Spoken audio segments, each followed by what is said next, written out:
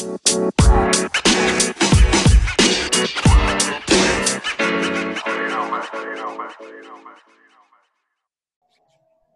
welcome to the Pre-Snap Motion episode number 13. We are brought to you by sharpfootballanalysis.com. My name is Chad Scott, and with me for a second time, or actually I should say maybe I'm with you for a second time. Rich Rebar, let me bring you in here. I'm with you for the second time here. How you doing, buddy? What's going on, brother? I mean, you were always with me. It might just be a second time, but you've always been with me. But yeah, hey, listen, 2 in a row. We're starting a trend. So I mean, you're back, and here we are, man. Mid-July, we're gonna do a fun, different show today too. We're just not gonna focus on player analysis like we've kind of been the last couple shows, and we're gonna do something a little more, hopefully, evergreen. Yeah, that's what we're hoping for. And today we're excited because today we're going to be talking about auctions and how do you go about in navigating your auctions. But first, I obviously want to bring up the fact that your boss's Warren Sharp, his book came out this week. Phenomenal read. It's obviously just packed full of information, 350 plus pages of just fantasy and real football goodness. You're in it as well with your own spin for fantasy purposes, and it's out. You can go and buy it on the site, and the early bird is over right now. Is the free preview still there, Rich?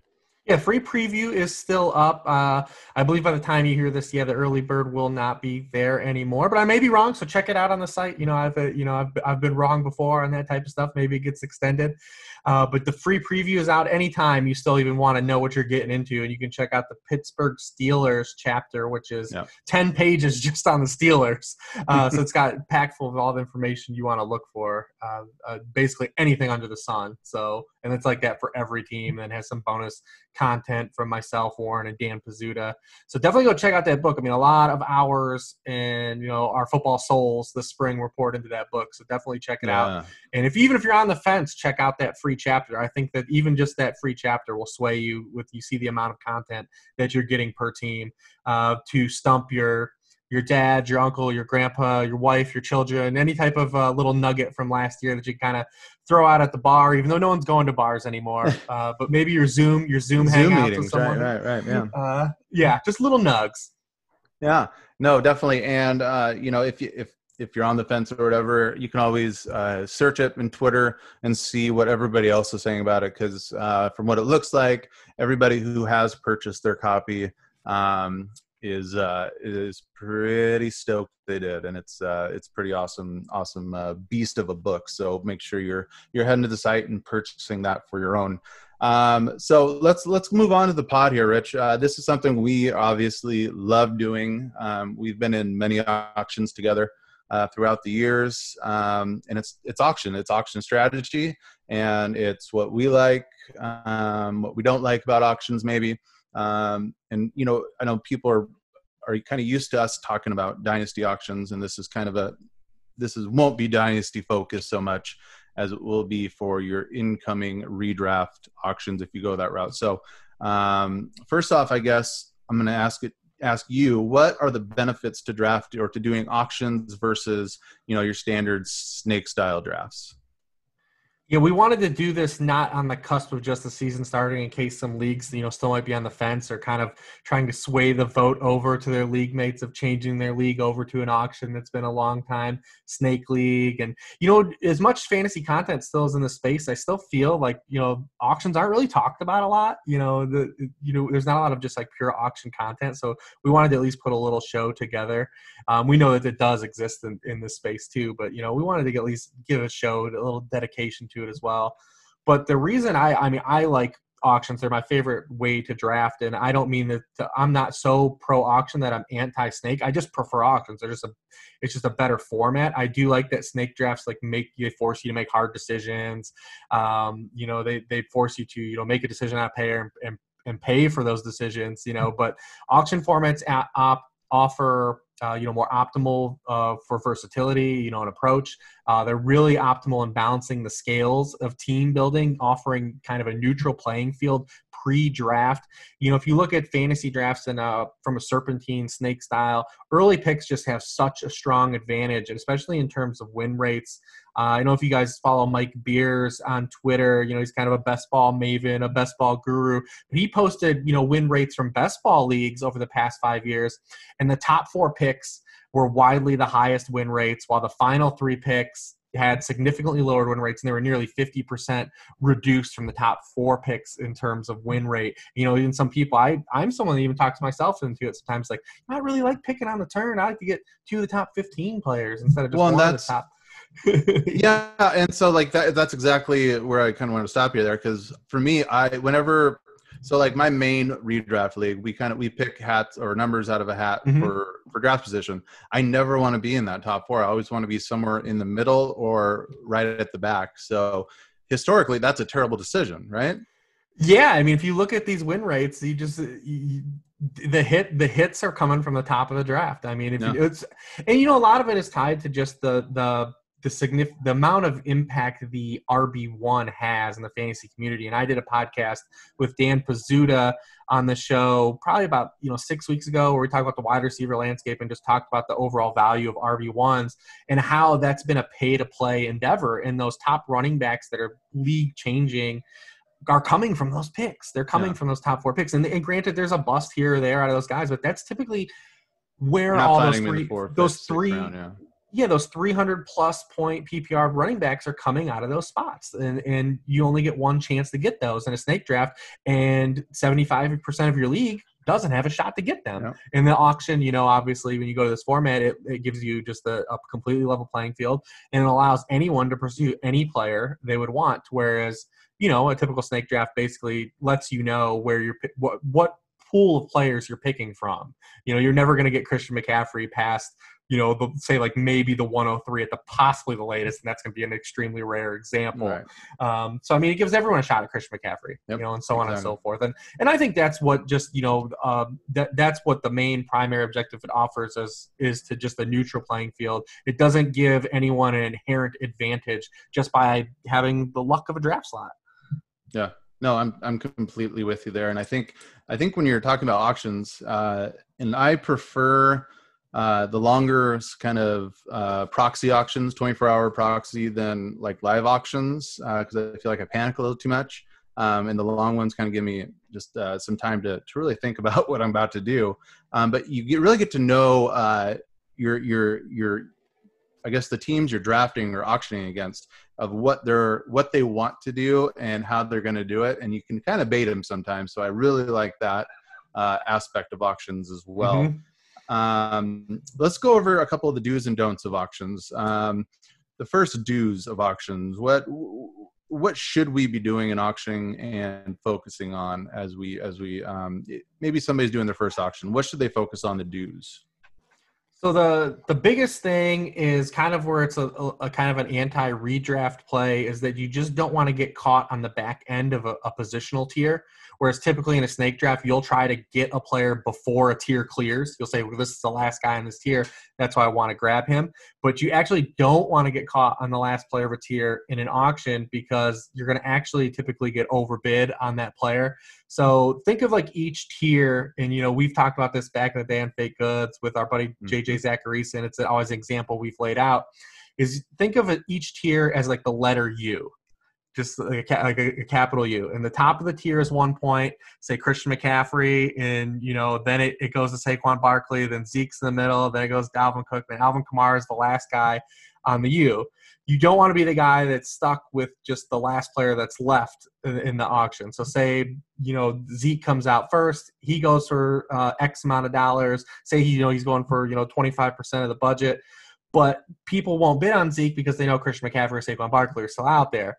But if all those guys get cleared and only Alvin Kamara is the last guy left, everyone that wants to get that in on that tier is going to inflate the price. He's the last one of those guys available. Now, I brought up that top tier as an example, but how many auctions have you been in, Chad, personally, where this is like in like a tier like 8 of a wide receiver, where Torrey Smith is left and someone's like, I need a wide receiver 3, and it's the last guy left, and he ends up going for like more than a wide receiver 2 went for, a half hour earlier. We've seen that, dozens of examples of that. So you never want to get caught drafting the last player on a tier, because that player is going to get, the pricing goes, like I said, like the letter U. It's going to start out high and it's going to dip in the middle and then spike back up as the supply of that tier kind of runs out. So you never want to get caught on the back end of that tier, which kind of ties into also, don't be scared when you're on the front of a tier to overpay, because it's going to come back and spike around. And like I said, I gave a high-end example, but how many times have you seen a player that's completely not worth it, but because of the point where he's nominated in the draft and the supply and demand just gets completely inflated over where he should have been initially? Right. Like, I mean, literally, I'm in an auction right now where I could have had like Chris Carson, or it was Chris Carson or like Mark Ingram for basically like $6 a year. And I didn't want to pay that much. It's only $100 budget. And so I waited, and now I had to get Matt Breida for $4 a year, just because I was stuck. I needed a running back, and that one I kind of let get away from me. So, I mean, it still happens to me a lot, because I'm not the smartest person in the room ever. But and this is what I wanted to get into as one of my dues, is have a plan. Have a plan going into your auction, because a lot of the times I roll in with zero plan.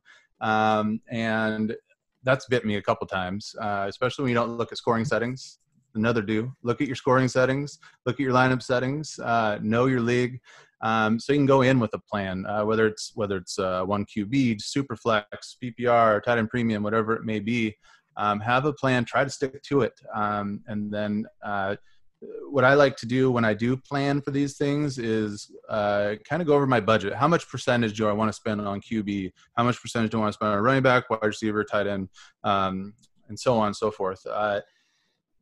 How often do you break your plan when you're in an auction? Because, I mean, nothing goes to plan when we're in these things, but how often do you kind of deviate from your plan?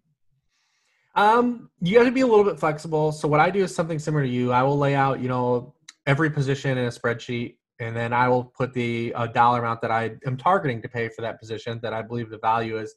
And then I'll list all the players that I'm willing to pay that dollar amount for in that, tier. So it might not just be line up with the, you and I, your tiers and my tiers might not line up, but where I'm willing to pay, I'll put that list of guys, and say I'll even have to go over, like, I'm really targeting Ezekiel Elliott. I want to get Ezekiel Elliott, but I can see that the RB1s are going to be more pricier than I thought. Because listen, this happens in every auction. There's a position that goes for higher than you believe it's going to be coming in, and you kind of have to alter your approach. So I will then, take that dollar amount and change it. But, typically in my spreadsheet, I will then have to, subsequently lower another position and then have to swap in a new tier of players, that I'm going to be targeting for that dollar amount because I went over. So I kind of map that all out firsthand, and then just kind of adjust and pivot from there, kind of where the price point is for each tier, where I'm targeting them, and then, having to slide in new tiers as the draft unfolds. But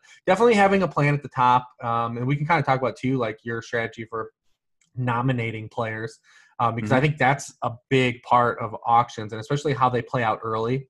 It's typically, for me, I don't know if this is the case for you, but I mean, typically I actually early on in auctions actually want to nominate players I want.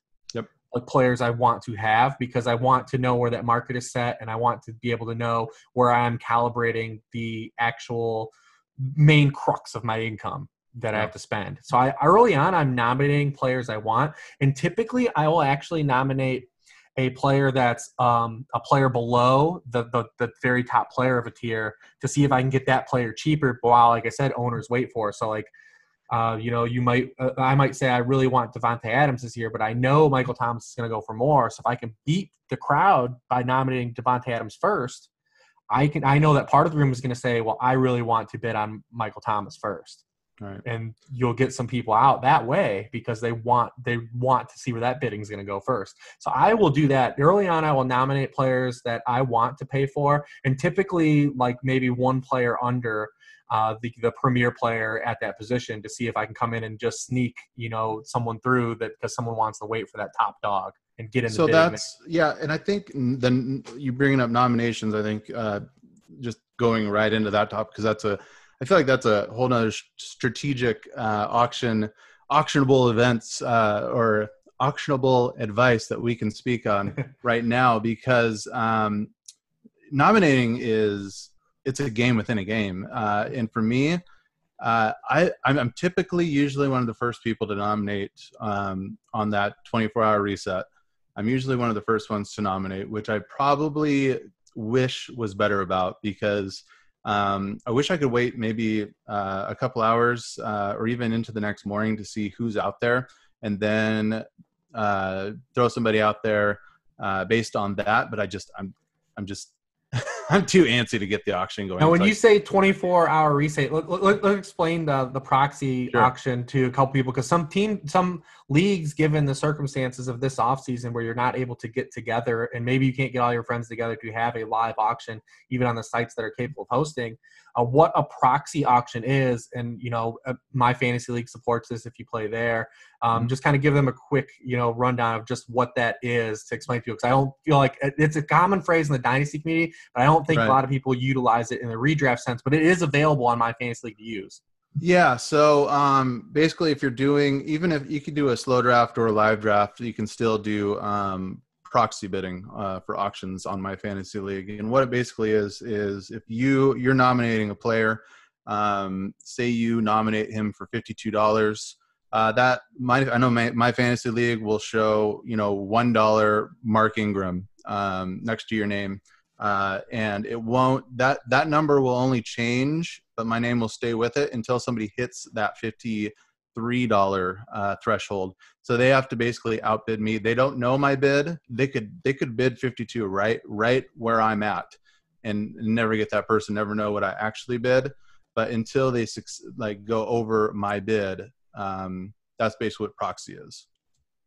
Yeah, absolutely. And it's a fun way to do it if you don't have, like I said, especially during this climate, if you're not able to get everyone together. And I actually like proxy bids too, because you get to play a head game of what did this guy bid. It's and I think that it works really good with the example that I laid out, where you come in a little bit under like the pricing, and you can get some really good deals that way. I've kind of always have slid some guys through there where you're like, oh my goodness, like you slid Julio Jones through, and he actually ended up going way cheaper than that whole tier's going now. And so you strike first on that. But I do like the proxy bid, because it's advantageous, the cat and mouse game of trying to figure out what people bid. Instead of like a pure auction that's live, where you immediately someone takes Christian McCaffrey to $75, and then it's just like a guy's nickel and diming him up $1 bid at a time. Yeah, and I think I love that. That's and with those proxy bids, if you want a guy, throw your hammer down on that proxy bid, because people will nickel and dime you, and if it's in the first beginning part of the auction, I'm okay with feel like I might be overspending on somebody just to see how far somebody will go, because usually on the slow drafts you can go down on your bid if people haven't hit it yet. So I like that too, kind of watching where my bids are going, because I can always go down as long as somebody hasn't matched me yet. Right. Yeah, and just to fully explain to everyone, you get the money back that wherever the highest bid goes. So if you bid $50 on a player and the next highest bid is only $35, you get him for $35, and that $15 comes back to you. Into your payroll. So it's a really cool and unique way too. So early on, I like to bid on players that I want, or target like players in the tiers I want, because I want to know where my big money's going. Because one of the things I really don't want to do is to not be aggressive and have money during the back half of the draft, because that's when I'm going to have to that's when I'm going to have to overpay for players. And a lot of times I've done this. When I first got into auctions, I used to say, like, I'm going to save my money. I'm going to scoop up all the value. I'm going to have all the money. And I never liked my teams. I'd come away with what was essentially a redraft roster that was a bunch of 4 through 8 picks. Yeah. Like I just mushed a bunch of rounds 4 through 8 picks together. And I got those guys for fair pricing, and I got some values, but my team never had the prerequisite, kind of like the bombers, man, like guys that are tilting and winning leagues. And I've gone to be more aggressive. So I want to spend my money early on. That's why I want to nominate guys I want early on typically. And then I start to adjust in the middle and later. In the middle, I start to nominate players I don't want in those cost tiers that I don't want to pursue anymore. Either I've already filled. Say you personally, I'm looking at your team, Chad, and you're going against me, and you got a bunch of money, and I say, man, I want to get rid of some of his money. I've already got, two good wide receivers. I'm going to try to get a position you don't have a receiver. I'm going to try to get some of your money out. I'm going to try to get some of that. So that's how I start to play in the middle. And then later on, I wanted to not nominate any players I want late. I want to, especially when you're dollared out or you only can spend $1 at each position left, because I don't want my sleepers to get bid. I don't want $2 bids to win my sleepers. So I want to keep nominating players that I know I'm going to get outbid on, but the league's going to fill up, and then I want to come in. So that's kind of how it adjusts, the nomination game throughout the draft and how to play. And some people may do different and find what works for you, find what's successful for you. But I typically personally want to be aggressive in auctions and use and find out where the core of my team is going to be first. Right. And so there's a couple approaches some people take to auctions, and I am always a studs versus duds guy. I want all the high-end people I can get. I don't care how much I'm going to spend to get them, and I will fill out my roster with those $1 and $2. And I don't care, because that's just how I play. I play to win my leagues, and I don't care about balance. I want to be top heavy. If I get an injury, I'm probably going to lose anyway. So I mean, like that's just how I've always played fantasy football. Where are you at on the studs versus duds? And other auction strategies for the makeup of your team? That's kind of where I've gravitated to. I told you when I first got into auctions, I was the opposite. I wanted to try to be the value guy. You have changed completely in your auction status. I've noticed that. Yeah, where I used to be the guy like, oh man, you spent $30 on Travis Kelce. I just got Zach Ertz for 15. Ooh, I've kind of shifted away. I've been a little more aggressive. I think just the biggest difference that I've come in that regard is being able to just be cognizant of, like I said, think of like you're spending money in an auction and how that equates to redraft. I told you I was ending up with teams where I was getting like a bunch of guys that were like the equivalent to like a rounds 4 through 8 guys. In your snake draft, you only get one pick each round. Some leagues you might have like extra picks where you can trade picks and move around. But for the typical thing, if you have 3 first-round picks, like that, you're getting 3 players, the top 36 players.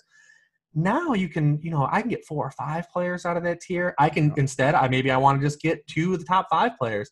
I had a league last year where, it's definitely running back driven, and my plan typically is to come and just get 2 alpha running backs and just that's it, and I'll just build the rest of it out. And I've had a ton of success in that league doing that, and I've gotten lucky with some injuries. Last year it was Christian McCaffrey who I took in that format as well.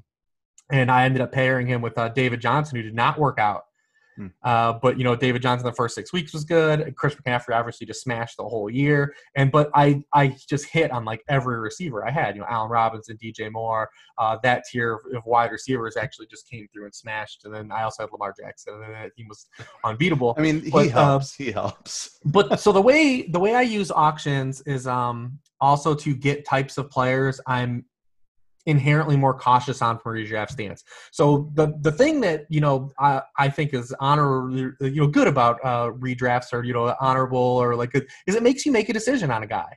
If you want to take a guy in a redraft league, you inherently know based on your next pick, I'm not going to be able to get a certain segment of players.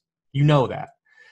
But in an auction that doesn't exist, so I'm willing to shed some of my risk averse drafting in a redraft league. I don't want to be risky with those first couple round picks in a redraft league. I just don't. I want to have some safety because I know that like I'm capable of calibrating in season and adjusting for when things go bad somewhat better than some of my league mates in leagues. Not everyone, but definitely some of them.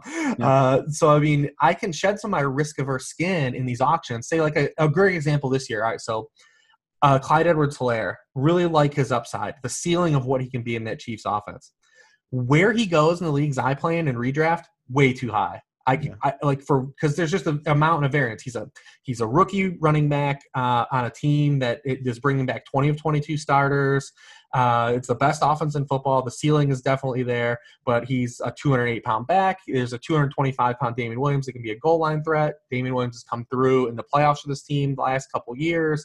Clyde Edwards-Helaire goes at like the second and third round turn, sometimes near like a Josh Jacobs or a running back or a wide receiver that is just far more projectable in a range of outcomes to say, like, this guy might have the ceiling of Clyde Edwards-Helaire, but I know where the floor is, and I know I'm not going to bust out on this pick. But in an auction, I'll go ahead and swing on the upside of Clyde Edwards-Helaire. I'll give me that, because then I can insulate him. There's not as much opportunity cost that there would be of foregoing the next, 10 picks and me losing out on like a couple tiers of players. Now I can get Clyde Edwards-Helaire. He can be my RB3 because I can still pay for RB2 or 2 running backs the same cost, at the same thing. So, I mean, I'll be a little more risk averse. Players that have injury risks, more just volatility to them, I will take on more in an auction than I will pay for those guys. I mean, typically that entire RB2 tier this year, that back end RB1 tier that has jumped, that me and Dan talked about on that show, like the Kenyon Drakes, the Austin Ecklers, the Miles Sanders, the Aaron Joneses, those guys, if you look at a pure ADP, you have to take those guys over typically Devontae Adams. You have to take those guys over DeAndre Hopkins. These are wide receivers that are just projectable. They're bankable. You know, like the opportunity lies those guys if they don't get hurt. Whereas these running backs have a wide range of outcomes. So, I mean, there's a decision you have to make, in a snake draft as opposed to an auction where I don't have the opportunity cost. I can still get an Austin Eckler and a Devontae Adams. I'm not shutting myself off from that faucet. So I will be a lot less risk averse in an auction because I want to play a little bit for that ceiling.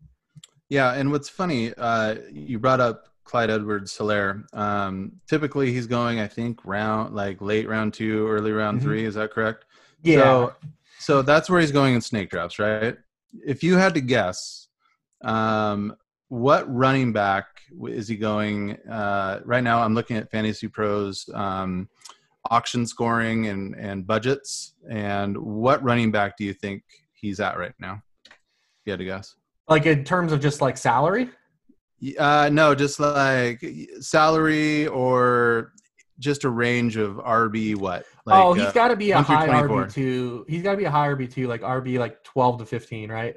So he's RB 19 right now in auctions. That's like perfect because you don't have. He's literally the person I was going to bring up because you can't get him in snake drafts for what he's cost. But auctions, I mean, out of this is a $200 budget PPR scoring, assumed $200 budget. Christian McCaffrey is going for $64 on average. Clyde Edwards-Helaire is at 21. He's under. David Johnson's at 24. Melvin Gordon's at 20. He's sandwiched right in between them. And he goes way before both those guys in a snake draft. Yeah. Same with Leonard Fournette, Chris Carson, Le'Veon Bell, Todd Gurley sometimes. Yeah. That's why I love auctions, because this is I feel like where you don't have to plant your flag on somebody. I mean, you're seeing these values and you're scooping them up. And that's one thing I love about it. And so I wanted to kind of talk about, we talked a little bit about percentages and what you're doing with your teams. So most drafts out there are going to be the 1 QB, maybe PPR. That's becoming a little more standard these days than the regular standard, obviously. Thanks, ESPN. Yeah. Thanks, ESPN. So as far as your onesie positions, your QBs, your tight ends, what is your mentality going into an auction on? Let's start with quarterbacks. Lamar Jackson, Pat Mahomes, are those guys pretty much out for you in 1 QB leagues? Yeah, I might see them through for a little bit just to see where they go, but typically I'm not allotting that much to the position because I want to get, running backs and wide receivers. I will switch it up though, like you kind of hit on the tight ends. I do approach tight ends a little bit differently because of that opportunity cost we talked about. I mean, when you take George Kittle or Travis Kelce in a snake league, you have to bypass a really top end wide receiver and a really top end running back, either or. And you don't have to do that here. So I tend to gravitate more towards bidding on those guys in an auction setting than a typical snake, just because of the opportunity cost factor. Right. Quarterbacks, I like that middle QB1 and just kind of prod my way through a guy. Maybe it's Deshaun Watson is the guy that goes cheap. Maybe it's Kyler Murray. Maybe like last year's Dak Prescott. I like to kind of just poke my way and see which guy I can get under the roster allotment I have. Typically, it's like 5%. Like I'll set something for quarterbacks, maybe 5%. And if I go over $1 or $2, if I really just like the guy, or because I see like quarterbacks maybe are just a little inflated and it's just a guy I want or I've missed out, maybe I'll go up $1 or $2. But I typically try to see if I can get a guy under first that I just really like, either whether it be based on start of schedule or just the guy in the tier comes out first. Like Russell Wilson gets nominated before Watson, before Murray, and you say, well, yeah, like I have those guys ranked ahead of Wilson, but the difference isn't really that is really kind of negligible, and I can save a few bucks that I can now tack on over here to my other position. So that's kind of how I do quarterback. So I'm typically not the guy, even with the opportunity cost that I said as a benefactor for kind of everybody else. It's still tough for quarterbacks for me to invest the money. That's kind of where I wanted to go, because you're talking 5%. Let's say 5% of your $200 budget. I feel like there's so many guys that you can get for $1. Just looking at this is so let me go back to this $200 budget again. $1 guys. Let me read you off some $1 guys. Ben Roethlisberger, Ryan Tannehill, Baker Mayfield. 0 guys are Jimmy Garoppolo. These are guys that are like basically don't even get bought in auctions. Joe Burrow, Kirk Cousins. You're even looking at Daniel Jones as $2. So I mean, I'm not investing, but maybe 3-4%, like you said, in my budget either, because those guys can have those QBs. I'd rather spend a good portion, probably 85. In a perfect world, 85% of my budget's going to go towards running backs and wide receivers, I'd say. Yeah, absolutely. And in a typical 12-team league, if it's 12 teams, you'll probably only have 18 to 20 QBs even drafted, total. And there are definitely more viable QBs in a 1 QB league at this point. So yeah, you're pretty good at waiting at that position still. And I mean, you typically run into a guy. I mean, I think it's going to change this year because we did have 2 guys kind of be record-breaking quarterbacks at almost the exact same cost years in a row. And banking on that happening a third year in a row, I think is probably a little bit of a stretch. And you've already seen the room kind of already price guys in, like Kyler Murray's made a significant jump to top 5 QB this year, whereas Josh Allen the same. He's getting there. Both Patrick Mahomes and Lamar Jackson were going right around that QB1 cusp. Everyone knew the upside that was involved, but there was still kind of an unknown that wasn't warranted yet. But we've kind of thrown it all in and gone in on these guys that are mobile and can throw. So is Daniel Jones the next? Is Daniel Jones the next guy, and why isn't he? He's definitely in the mix. I mean, I talked about Daniel Jones, and just my only problem with him from a redraft stance is his first month is just absolutely dreadful. When you look at his start of his season where they play the Steelers, the Bears, and the 49ers the first 3 weeks, and those are all top 8 teams in terms of pressure rate, and where Daniel Jones was really truly awful last year was against any team that can generate pressure. Now, they did add some offensive linemen, and the offensive lines to be better, but there's going to be no way, even the staunchest Daniel Jones supporter, you're not going to be able to really say, like, hey, objectively, do you believe Daniel Jones is a QB1 this week, any of those first 3 weeks? Right. And I want to come out and hit the blocks. And I think Daniel Jones is a good buy so those teams that end up disappointing in him so if he gets off to a slow start, he might find his way onto a waiver wire, and then you come up when that schedule lightens up and take advantage, because you look at all of his hits last year, and this is a guy that showed like a really tremendous season. I mean, he had 4 30-point games. They were all in just cherry spots, just supreme cherry spots going in. Like, it was neon lights. Like, everyone was in on Daniel Jones. Like, he was a great DFS play all of those weeks. I remember, like, it was easy to be on him those weeks, and it was easy to highlight his high points and his low points. And if he hasn't changed, he could come out and really struggle those first 3 weeks. I'm not going to want to really play him. But you brought up a guy like Ben Roethlisberger. His first month is amazing, like it looks like on paper, just the start of the season. So you can come in and grab him for $1, like you said, and you got your bridge QB to either Daniel Jones if you take 2 quarterbacks when you want to start playing Daniel Jones, or you just have your bridge to the next guy. So I mean, that front half of that schedule, and we did some early season SOS on this podcast right after the schedule release happened, so you can go back and check that out, where we talked actually about Ben Roethlisberger and Daniel Jones as 2 guys. But yeah, that's kind of what I'm looking at, is that if I'm going the dollar QB route, I'm looking at someone I can use out of the gates. Yep, completely agree. And that's, I mean, you're spending $2 on Jones, $1 on Roethlisberger, and a $200 budget. That is what, 1.5%, 2%, something like that. Take that every time. So as far as tight ends, I don't really consider Zach Ertz to be in like the top 3. I mean, I probably should. I mean, he's probably in there with Mark Andrews as well. If you don't get one of those guys, I'm typically, for me, I'm not spending valuable auction dollars on guys like Higbee, Hunter Henry, Hayden Hurst, Jared Cook. I'm going to throw my darts on guys like Fant, Gesicki, Hawkinson, Herndon, and try to get 3-4 of those guys. Hopefully, I hit 1 or 2 of them, and then call it a day in my auction. What's your strategy if you don't get one of the top 3 guys? What's your strategy going into that? Pretty much 100% in line with what you said. So tight end position in terms of cost, and if you just want to equate auction dollars spent as ADP, we are by far the worst at drafting the tight end position in fantasy football. If you took an ADP correlation to points, we are by far the absolute worst. It's the least predictable position by ADP. It has been predictable at the top, but you hit upon it. It's that mid tight end 1 tier to low tight end 2 to low tight end 1 tier that we are just really bad at forecasting, and it has just a lot of volatility, and those players are hyper volatile. It actually happened to me in the fishbowl in a snake draft, to where that tier of guys I just couldn't get in on, and then I missed the run of the next tier guys that you brought in, like the high upside guys, and I got froze out on the Fants, the Hawkinsons, all those guys that were just in that row, and then I missed that whole tier. So in a snake draft, I got boned, but that was my own doing. It's because I didn't forecast the room doing that. Where an auction, I would have been able to get in on some of those players. Yeah.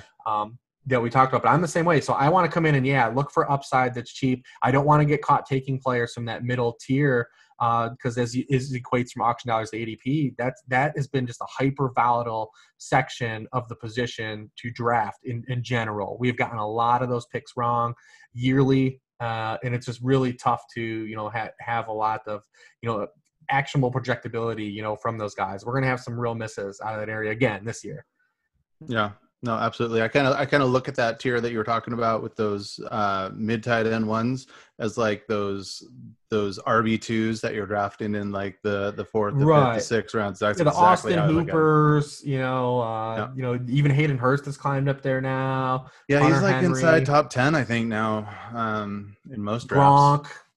Gronk. Hey, you just probably got us a bad review on our podcast for saying Gronk. How dare you? I know. Yeah. So I guess maybe to maybe put a bow on auctions. What's something you might do that you always do in auctions that you'll never do in a snake that you've noticed? Is there something? I mean, just like I said, just in general, taking on like some of those high risky players. Like last year in auctions, I wanted like Leonard Fournette in every auction, because of what I saw. Like he had, he was eventually, I believed he was going to eventually stay healthy one season. He had none of this competition on the depth chart. And to an extent, I believe it was a right target. But I also knew that like this guy also he was a high injury risk, and he was still costing a 3rd round pick in redraft. So I was still a little skeptical of guys going around him. So, but in auction leagues, I really wanted him. So, I mean, that's kind of what, like I said, I'll take on a little bit more of those risky guys in that sense. And like I said, I'll shed some of that skin in that regard. Yeah. And for me, I think if there was something that I would do in auction drafts that I normally or typically wouldn't do in a snake draft, sometimes I do find myself handcuffing in auctions if the price is right. Cause I feel like if I have Zeke and I can get Tony Pollard for, a very minimal part of my budget, I'm totally fine with doing that, where I'm not wasting a 11th, 12th round draft pick. I feel like I'm getting a decent budget running back out of that, where he has some standalone value, and plus he is a handcuff, which I typically don't do, but it's all about the value again. So I'm kind of into that. So we did a lot of things we talked about a lot of things that were possibly for people just trying to get into auctions. And, I'm sure people that have played a lot of auctions are listening to you as well.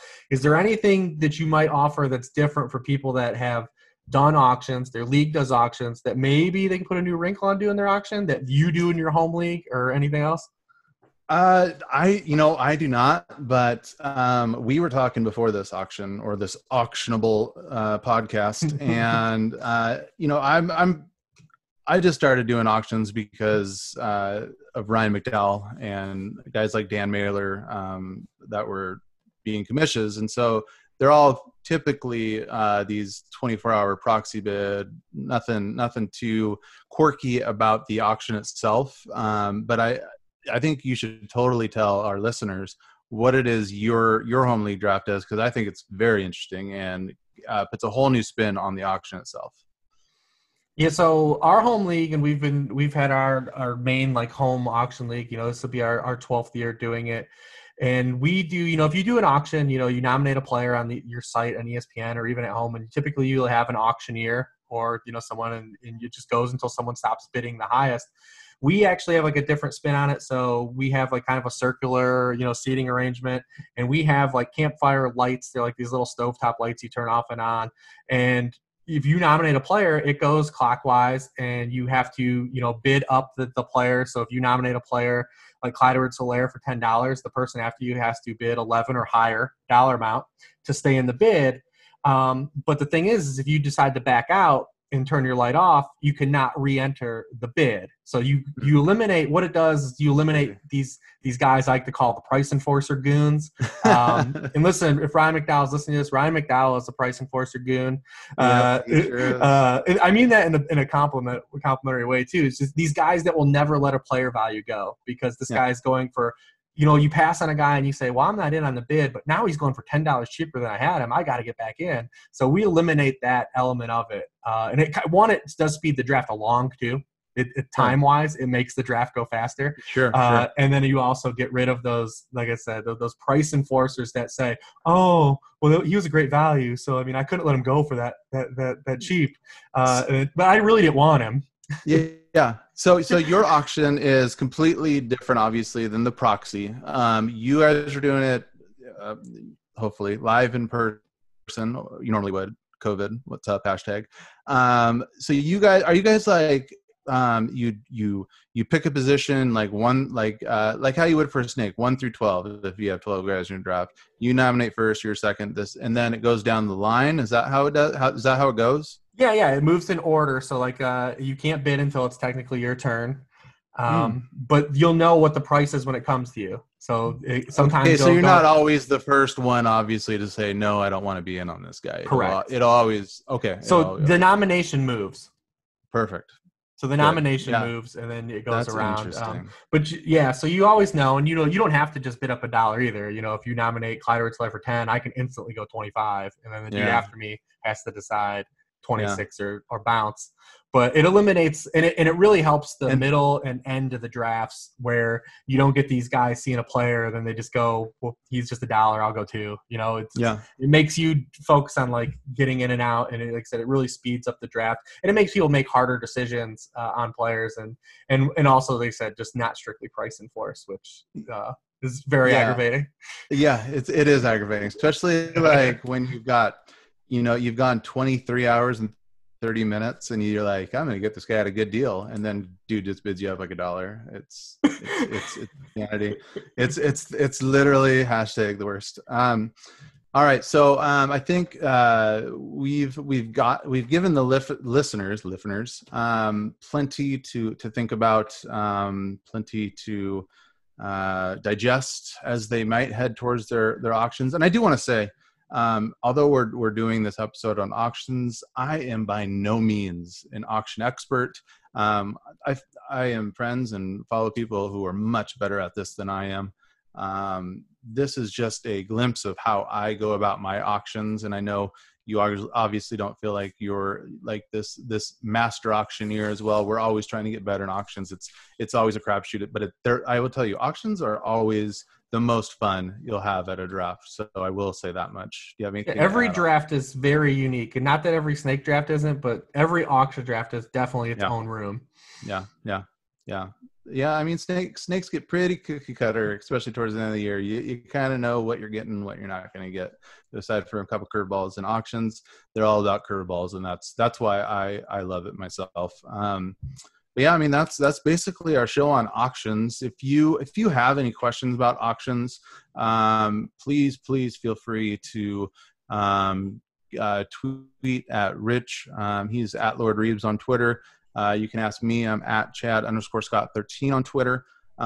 Before we get out of here, I just want to make sure that everybody, please, and we got some reviews this last week on the podcast.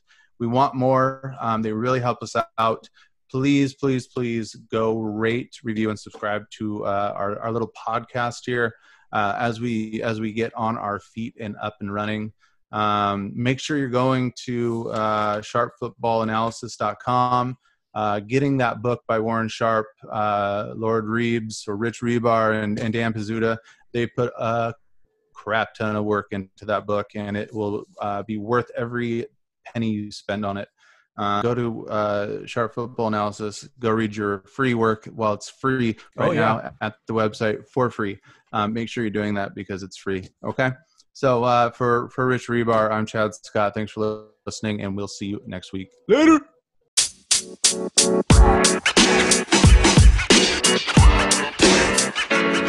know, man.